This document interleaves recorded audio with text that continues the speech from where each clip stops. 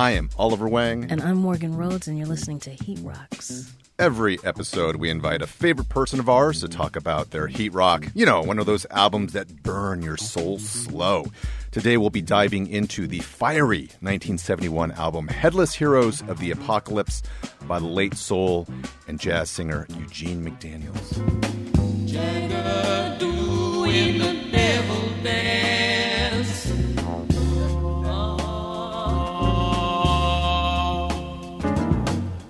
Just a victim of circumstance. All right. If that song sounds familiar, it's called Jagger the Dagger, and even if you didn't know the song's name, you might have heard it sampled by classic 90s hip-hop artists like A Tribe Called Quest, Yes. the Beatnuts, Yes. or the Gravediggers. Mm-hmm. However, the LP is much more than just a favorite of sample hunters. It came out the same year as Marvin Gaye's What's Going On, Baby, 1971. But even though both albums are now considered classics of the Black Power era, McDaniels' record never got anywhere near the same attention as Gaye's. Nope. But it's no less incisive. Now he's learning the devil's style.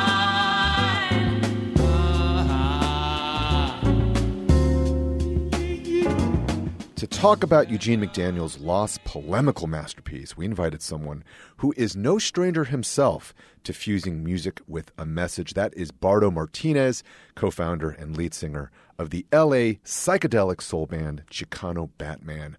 Their most recent release, which came out last year, was entitled Freedom is Free. Nobody likes you, nobody cares. Nobody wants you, nobody cares. To extend a greeting. So Bardo, welcome to Heat Rocks. Hey man, thanks so much for having me. So Bardo, this album, Obscure.com, how did you discover it? I was just thinking of a very complete album. I'm not an album person, period. You know, I grew up listening to all kinds of singles, whether it's Cyndi Lauper, Santana, you know, my dad's mixtapes. Right. So you grow up listening to the best of the best, you know, just hit after hit. But yeah, you know, I started listening to albums, etc., getting into, you know, complete albums in the early 2000s, coming of age, trying to, whatever it is. But like I said, I'm still a singles person. Yeah. But after going back to this album, especially after thinking about it and digging into it, every song on this album, on Headless Heroes of the Apocalypse, is fire, is amazing. Lyrically, musically, everything. What was going on for you in your life, though, man, when you crossed paths with this? Why did it mean so much to you? I think it was just somebody maybe in the band, just somebody near me who just you know, sent it over. Yeah. Pretty much sent over the files and just been listening to it ever since. What was the first thing about it that really hit you? The Parasite. Yeah. They landed at Plymouth with a smile on the face. They said, we're your brothers from a faraway place. Just the first lines of that song, you know, we landed at Plymouth. You know what I'm saying? Wow. It's just, to me, that song spoke volumes. Since I was in like grade school, they start teaching you about Columbus, etc. I never bought it. So to me, it spoke directly to my soul. You know, it's just such a necessary statement. But really, I mean, we could talk and be political and whatnot. But at the end of the day, it's how you feel about it. You know, if there's no conviction, if there's no actual spirit in what you're describing, be it politics, be it love, be it whatever, it doesn't mean anything. Yeah. So everything that McDaniel says means so much. When you hear all the grunts and the noises, that's real. You know what I'm saying?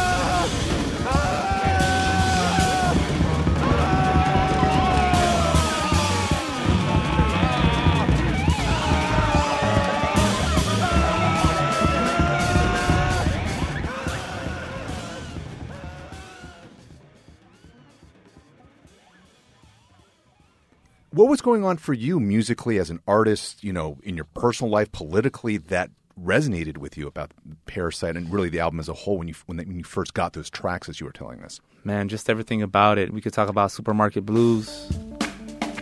Just then the supermarket manager hit me from behind, brought me to my knees, y'all. I got the supermarket blues, and it's really much more than I can ever use, yeah. Growing up in La Mirada, I grew up in a suburb, La Mirada, right? La Mirada is a diverse city. You know, there's Asian Americans, there's Mexican Americans, there's European Americans. So it's a mix of everybody. But it's basically this very heavily European American, quote unquote white. So there was always kind of that, you know, basically growing up, I felt like I was confronting by being who I am, the status quo. Like I wasn't accepted, as we all feel, you know, as people of color, correct? So I've gone through Supermarket Blues all the time. I felt the blues in that same manner, in that same respect, whether it's like a cop pulling a gun out on you while you're getting home, or you know, just getting a weird look for no reason. So Supermarket Blues is just that. I mean, so let's think about it. So the Parasite, right? It's just like I said. It's just that's the history of this continent. You know, and he just laid it down, plain and simple. You know, growing up, you're looking for the truth. You're looking for what is real around you. You know, obviously you're fed propaganda. You're fed, you know, the status quo as you're entering school, going through it, etc. So it's just truth. Case in point, Loving Man. Loving man, Lord have mercy. He's a loving man, Lord have mercy. Don't you know he's a loving man? Just the spiritual aspect of this album, of the message of that essentially that the positive aspects of this album, because there's so many positive words that we hear throughout, and it's essentially about freedom. It's a call of freedom, for freedom. You know, we fight because we have to, but then we have to reimagine of what the world should look like, or what is it going to be. Right. So I'm wondering, when you first started making music, were all these ideas part of your kind of artistic and musical vision from the beginning, or was it something that you evolved to as you furthered your musical career? I think I've always realized it since I was young. I mean, I would listen to John Lennon just laying on my dad's bed, listening through like the little sound system, and just listening to Number 9 Dream, listening to Imagine, listening to you know, Instant Karma.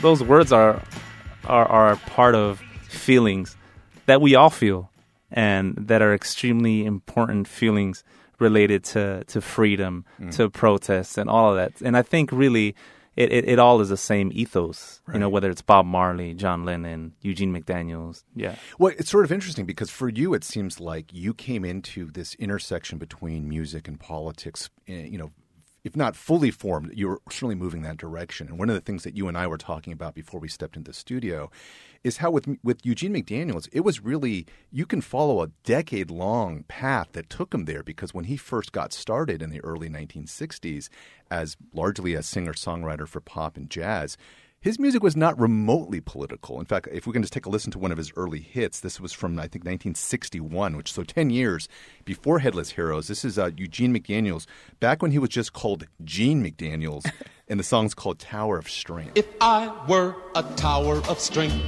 I'd walk away, I'd look in your eyes, and here's what I'd say: I don't want you, I don't need you, I don't love you anymore.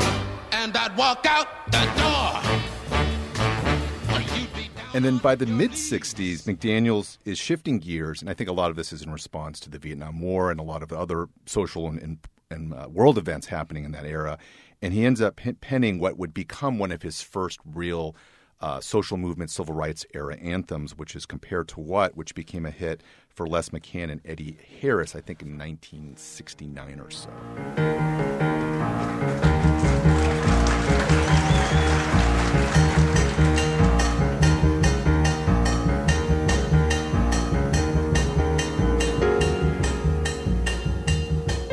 And then really the precursor to Headless Heroes, and this is an album that Morgan, you and I were talking about, was the album that came out 1 year before Headless Heroes, which was Eugene McDaniels' Outlaw. And by that time, he had added the EU to his name, but he also called himself on the album cover the Left Rev MCD, which has to be one of the most hip-hop names for the pre-hip-hop era I've ever seen before. And in Outlaw, it includes perhaps, I think is my favorite song by Eugene McDaniels, which is a song called Cherry Stones.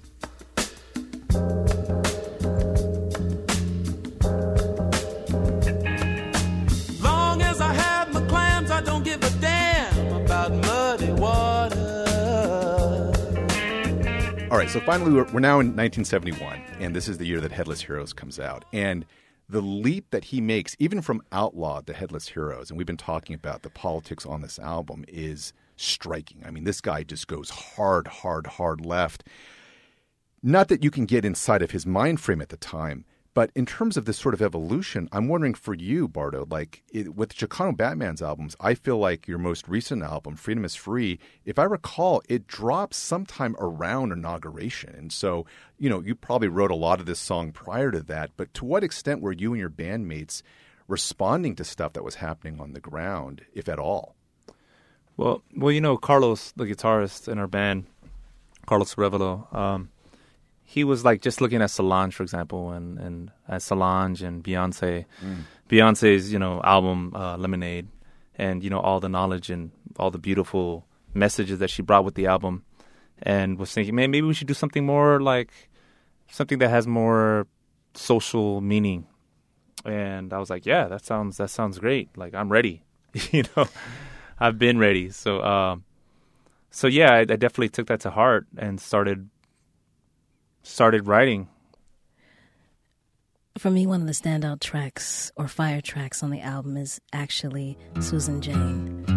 Susan Jane, standing in the rain, eating sugar cane, feeling no pain. Susan Jane, she's beautifully insane, barefoot in the muddy road. On the surface, it appears to be about a girl he's seeing. Some speculate that it was his wife, one of his wives, named Susan Jane. But to me, it seems like it deals with something else. Even from the start, where he says she's standing in the rain, chewing on a sugar cane. It seems to me that this woman symbolizes sort of white folks around the civil rights movement and activism, especially on the liberal side.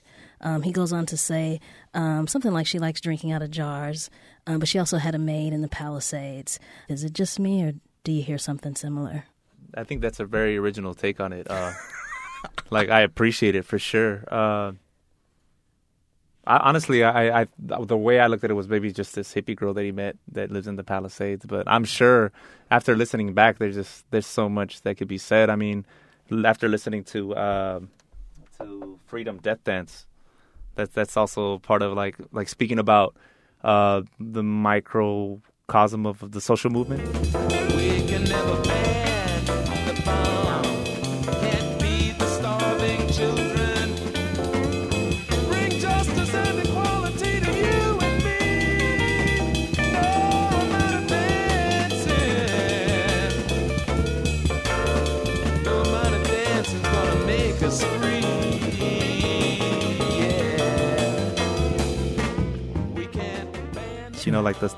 The little in betweens, you know what I'm saying? Just the inner dynamics of the movement. I mean, he's definitely referring to that, I just was going to say that further into the song, he says something like, "Look at her mind.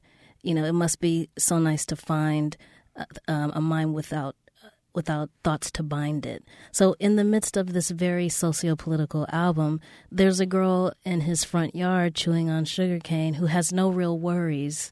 You got a whole album full of of themes, and here's Susan Jane. I thought she probably wasn't a sister. I don't want to judge her on her name, but my feeling was like, this is probably not a sister. I think Bardo called it. I mean, it's a hippie from the Palisades, right? And, this era, the late 60s, early 70s, people coming in and out of the various movements that are happening. There's going to be sort of these kind of movement tourists in a sense, and a hippie from the Pacific Palisades would seem to fit into that model, So yeah, I think both of y'all called it on that one. Susan, shout out to Susan Jane.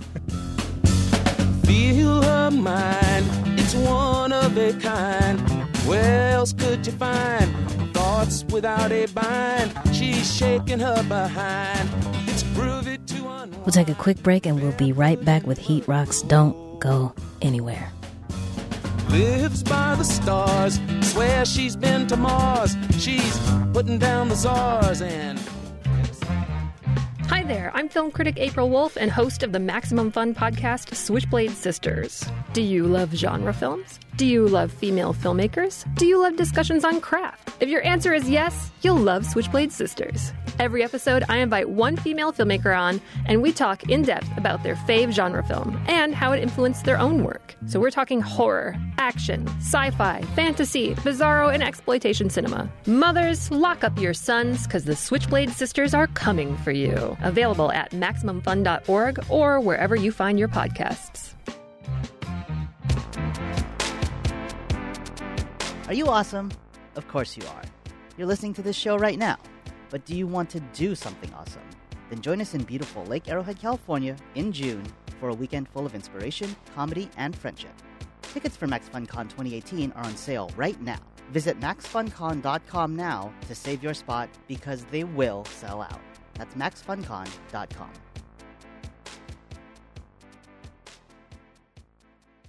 So we've been talking a lot about the album's politics, but the reason why Headless Heroes, I think, was rediscovered a generation after it had been recorded really had to do with the music of the album, right? And this is a really remarkable piece, from beginning to end of the soul jazz album and a classic at that, produced by stalwart Atlantic Records producer Joel Dorn.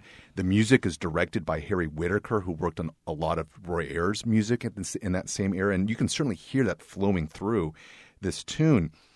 Just to stay on Freedom Death Dance for a moment, it has to be said that this song seems to be directly riffing, reacting, responding to Eddie Harris's hit song from the 1960s called Freedom Jazz Dance.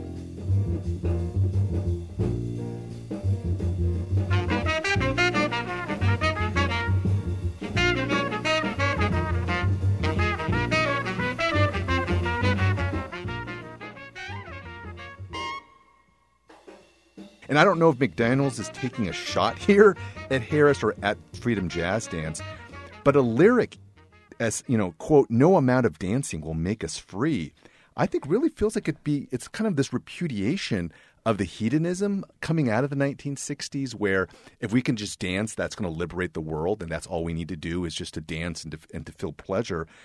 He's really saying, no, that it's not enough, right? No amount of dancing will set us free. But the irony to me is that the song itself is really danceable. I mean, the grooves on this album are remarkable. And Bardo, I mean, you are certainly no stranger to thinking about all kinds of different rhythms and melodies and styles from across the world, because that gets blended into the music that you make with Chicano Batman. What did you think of the music of this album? The music is incredible. Like, when I first heard the Parasite, I couldn't believe how amazing the drummer, like, who is it? It's Alphonse Mouzon, yeah. Man. He's just so fast. Like, his foot, he sounds like he's playing a double kick pedal. But it's probably just probably one.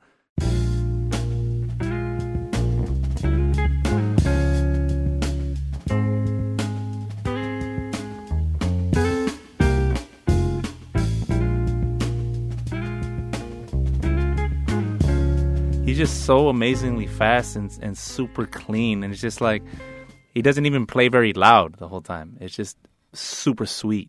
Really in the pocket. Yeah. Really in the pocket. Fast as hell. Yeah. It's amazing. The same thing with the bass player. It's just nuts on Parasite. I think Parasite is musically one of my favorites because of like the rhythm and because of like that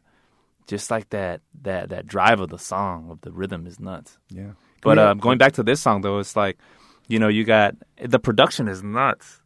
The production is nuts. You have like during like the musical sections in between the vocals, like you have like a guitar solo happening, and I didn't realize it until I was reading some of like the liner notes or whatever, talking about how like there was a sitar playing as well. So you hear the lead guitar in the front, and then you also hear this weird noises in the background.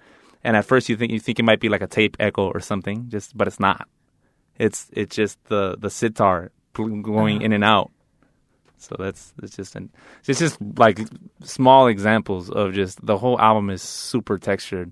We're talking about like some of the riffs are nuts. You have like a fuzz guitar, and it's just another clean guitar, and just the mix is amazing.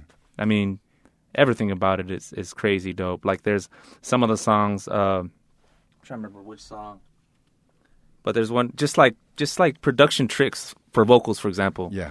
There's one where it's like vocals super compressed and super small with a lot of reverb, and then like it you hear it in the background, and then suddenly, like his voice just appears loud as the bridge comes in. He's got Venus and Scorpio.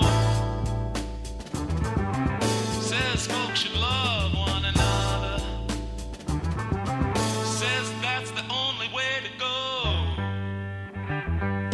Loving man. Lord have mercy. He's a loving man. We have to remember, he recorded this album with Atlantic, and this is one of the best studios in the entire country. Right. So the fact that as political and left field as his lyrics are, he is working with some of the best engineers, producers, musicians, etc. in the country, which is really kind of explains the richness that Bardo's talking about here on Headless Heroes. Well, let's also remember that Spiro Agnew called Atlantic Studios. He called them up, and he was like, "You guys got to take this record on the shelf." So maybe that's why. Yeah, let's Why talk they about this stop because this is one of the big the stories behind this. You want to explain who Spiro Agnew was? Yeah, he was like vice president for Nixon. Yeah, of the United States. Yeah, he was the vice president. Nixon's vice president. He called up Atlantic Records. Yes. That's crazy. Yeah. Right. Yeah. Now, this is a story that McDaniels told for a long time. And I don't know if it's ever been completely proven. And I'm not saying he was lying, but it's got to put it out there. Allegedly, Spiro Agnew heard songs from this album being played on Washington, D.C. radio and called up Ahmet Erdogan, who was running Atlantic, and was like, basically WTF. And Atlantic ended up bearing the album because they didn't want to piss off like the wrong people. And supposedly this explains why Headless Heroes sort of just disappears from the Atlantic catalog and became so obscure by years later. As I was reading some of the, just going to Wikipedia and looking up the links of people writing, whether it's Pitchfork or Stylus, I read some articles, and I was surprised that, I don't know, just like people would say, he sounds out of pitch sometimes, or you know what I mean, or just like no way. Nitpicking, kind of like underplaying the album, and I'm just like, wow, this is crazy, or like talking about, like, say for example, the Parasite, and saying how it's just kind of like overdone. It's a message that we've heard. Okay, the Indians are dead already. We know that. To me, when I heard that, I was like, all right, well, we already know who you are. I already know what you look like, and I already know what your background is. So you come from the position of essentially those who took over. So what I'm trying to say is that a person like myself, maybe you guys could echo, maybe you guys feel the same way. When I heard the Parasite, it was just like, it spoke to me. It spoke to my soul. This is real. You know what I'm saying? And right. Anyways, there's no way you could underplay this album, whether it's the message, whether it's the music. Come on now. Morgan, I know you want to get into some of the religious overtones. Sure. And before we get there, I do want to stay on the Parasite for a moment because it is such a striking song, partly, for me at least, because you very rarely hear people, especially in soul and funk, singing and writing lyrics about indigenous people, right? I mean, partly it's because he's black, he's not Native American, but it's just rare just to hear that content, period, especially coming out of Atlantic Records in the early 1970s. I know the Indians greeted them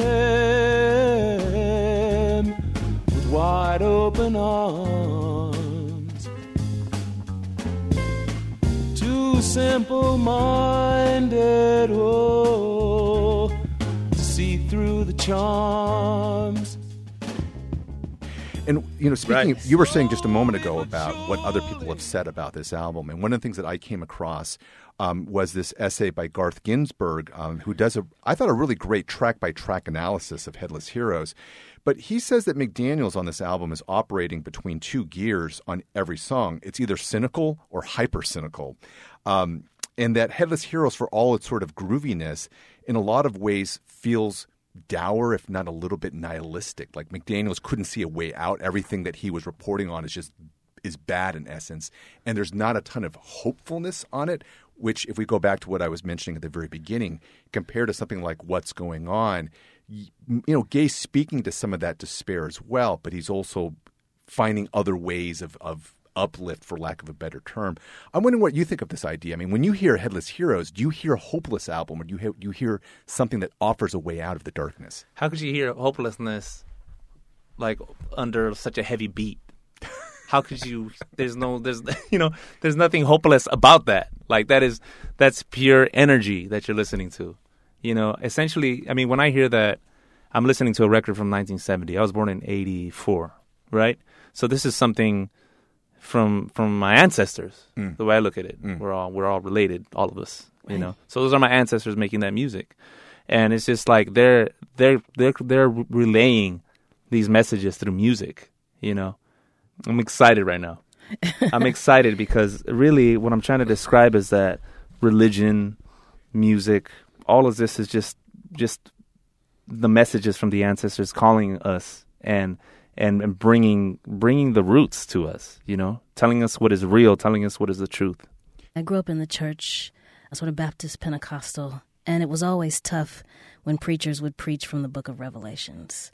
The first time I heard it, I was a preacher preached from it. I was a little kid, and my cousin said, "Yeah, whenever he gets here, it means everybody's going to hell." Revelations is profoundly dark. After it begins with I, John, saw a city, it gets sort of bad from there. Headless Heroes' social political commentary is widely discussed, and rightly so, but there are clear religious overtones from the album's title itself to the song "The Lord Is Back." You can hear his voice blowing in the wind. Yeah, yeah, yeah, yeah. Say you can feel the power if you search within. Yeah, yeah. So the reason why, to me, even though it's got religious overtones, one of the things that makes it religious is its reference to the horsemen. In Revelations, there are 4 of them, and they all come to warn of sort of like imminent doom. They all bring something, right? And so it talks about progressive doom, that war becomes famine, and famine becomes disease, and then disease becomes death. There's a lot of strong religious tones here in this song, and also in The Loving Man, because the loving man, I guess, is a metaphor for God who's coming through preaching this message of love, but is under siege.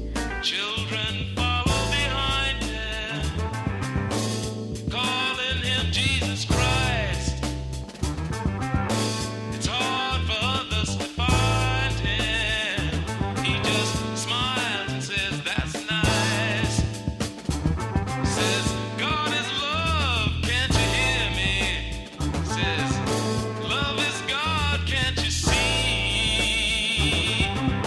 I speak of love and you fear me. Did I hear you say that you're free?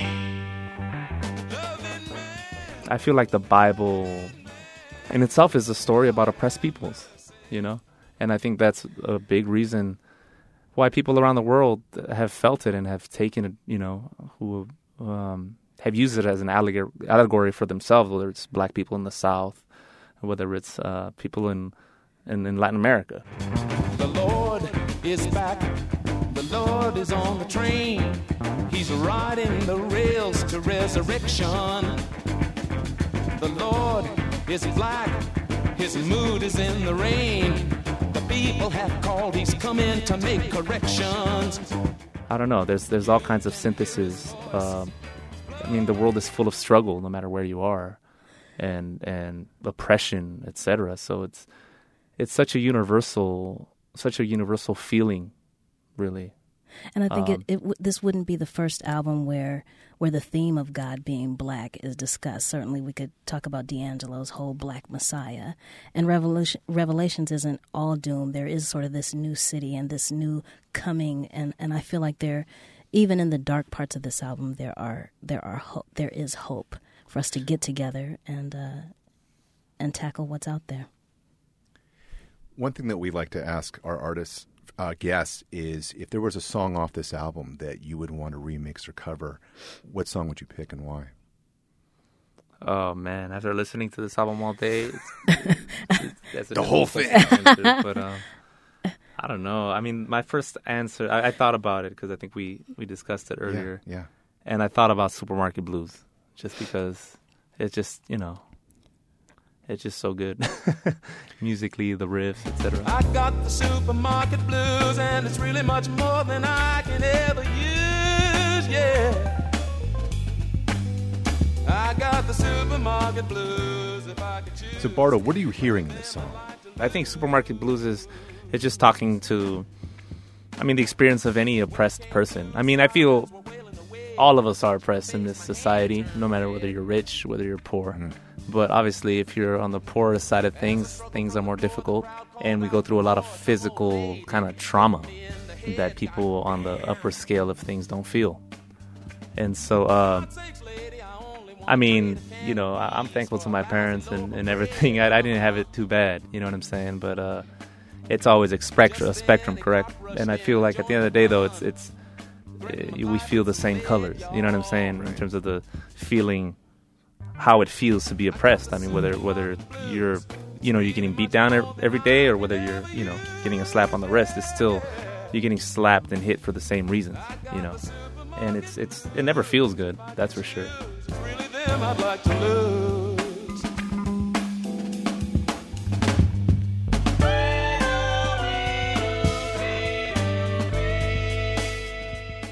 Coming back to this idea of supermarket blues is that, Whole Foods, I'm pretty sure, didn't exist back when this song was recorded, but we're all very hyper aware of what access of kind of food that we have in our different neighborhoods. And we know what the hierarchy of supermarkets is, especially here in Los Angeles. And so, if you're in one part of town and there's a Whole Foods as opposed to like a Super A, you know which side of the tracks you're on, and the ways in which, without, I think, McDaniels knowing it, he really is crafting this idea of the way in which just something as simple as how we shop for our daily food becomes laden with a lot of these kind of overtones of politics and oppression and access that you're just talking about. So it's sure. This album really continues to speak to the present moment.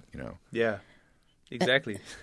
And further to that, sort of, people have been talking about gentrification, and one of the telltale signs is when someone builds a Whole Foods or a Trader Joe's in your neighborhood, that they're trying to court sort of a different demographic. So there is this sort of hierarchy between, a division between the rich and the poor in terms of what you have access to from a shopping perspective. Right. So the supermarket blues continue. For sure. But also just how, like any little thing could create a situation where you're in a situation of life and death, for our communities, really. Like, you go into the supermarket, you decide to return something, and all of a sudden, it might be something miscommunicated, and all of a sudden you're like, you get shot in a Walmart or a Target because you're carrying a toy gun that you got in the store. That sort of situation, you mean? Yeah. Right. Yeah, or you get pulled over and you get shot, and your kid's in the back seat.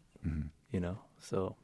There's just so much of that, that's so, I'm very thankful to Eugene McDaniels for the fury that he puts on this album from the top, from the get. Something we kind of touched on was, I've never heard any artist, like very few artists, do what he does, Like I was saying, I was reading some of these writers and they were complaining about his pitch or whatever. But man, I love his slang, the feel, the all the grit that he puts into every word, and it's above music. And I think that's what we, as musicians, as artists, that we have to strive towards, using music as a medium, not as the end all be all, because it's not about how well you could play something. It's what's the feeling, what's the spirit behind it. And I think this is a record that's imbued with boundless spirit.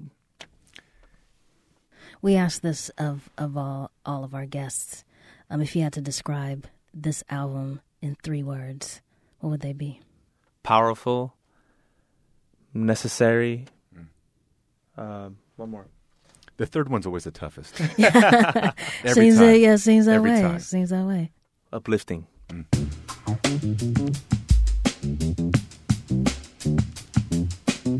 So that'll do it for this episode of Heat Rocks with our special guest, Bardo Martinez of Chicano Batman. Their latest album is Freedom is Free. That's a banger too. Bardo, thanks for coming through. Where can people find you? With Chicano Batman, we had the pleasure of rocking with Leon Michaels for the latest album. Leon from Big Crown. Sure. Yeah, he produced our last record. That record is actually under ATO Records, but he produced it, and just being at the Diamond Mine, which is the name of their studio, was such a revelatory experience. I have a website. It's called yemayasoulrecords.com. You've been listening to Heat Rocks with me, Morgan Rhodes, and Oliver Wang. Our theme music is Crown Ones by Thess One of People Under the Stairs. Shout out to Thess for letting us play it. Heat Rocks is produced by myself, Oliver Wang, and Kara Hart, and today's show was engineered and edited by Kara. Shout out to Kara. We are part of the Maximum Fun family, taping every week live in their studios in the electric, eclectic, I want to add sexy, Westlake neighborhood of Los Angeles. Be sure to follow us on Twitter and Instagram at Heat Rocks Pod. You can find a link to our Facebook group on our webpage, heatrockspod.com, and that is where we will post show notes for every episode, including a track listing of all the music that you heard today and other goodies. Again, that's at heatrockspod.com. As always, we want to thank folks who took some time out to give us some nice reviews on iTunes, including Curtis the Cleaner, not Chris Jacobs, and even Mr. Hostetter, who basically posted, it's okay, but still gave us 5 stars on iTunes, man. Shout out to you, Mr. Hostetter, for keeping it real, but also keeping it 5 stars. And as always, if people have just a moment to take out and leave a review for us, it does a huge, huge job in helping us build our audience. So we really do appreciate it. Thank you guys so much for the love, especially at AskTND on Twitter. Liz Criolla, shout out to Liz. Thank you so much. And Keith Campbell. We do so appreciate the retweezies. Keep them coming. Appreciate you guys. Quick shout to, also on Twitter, Jason, it's 67 Degrees Here Picker, who wanted us to, at some point, try to program People Under the Stairs' OST album, which is a great album, but it's an album where I get dissed by name on. And wow. I don't think Jason realized that, but that was a great serendipitous pick. And yes, who knows? Maybe one day we can revisit that album in that moment. Shout out. Good to see you, Oliver. Good to see you too, Morgan. MaximumFun.org. Comedy and culture. Artist owned. Listener supported.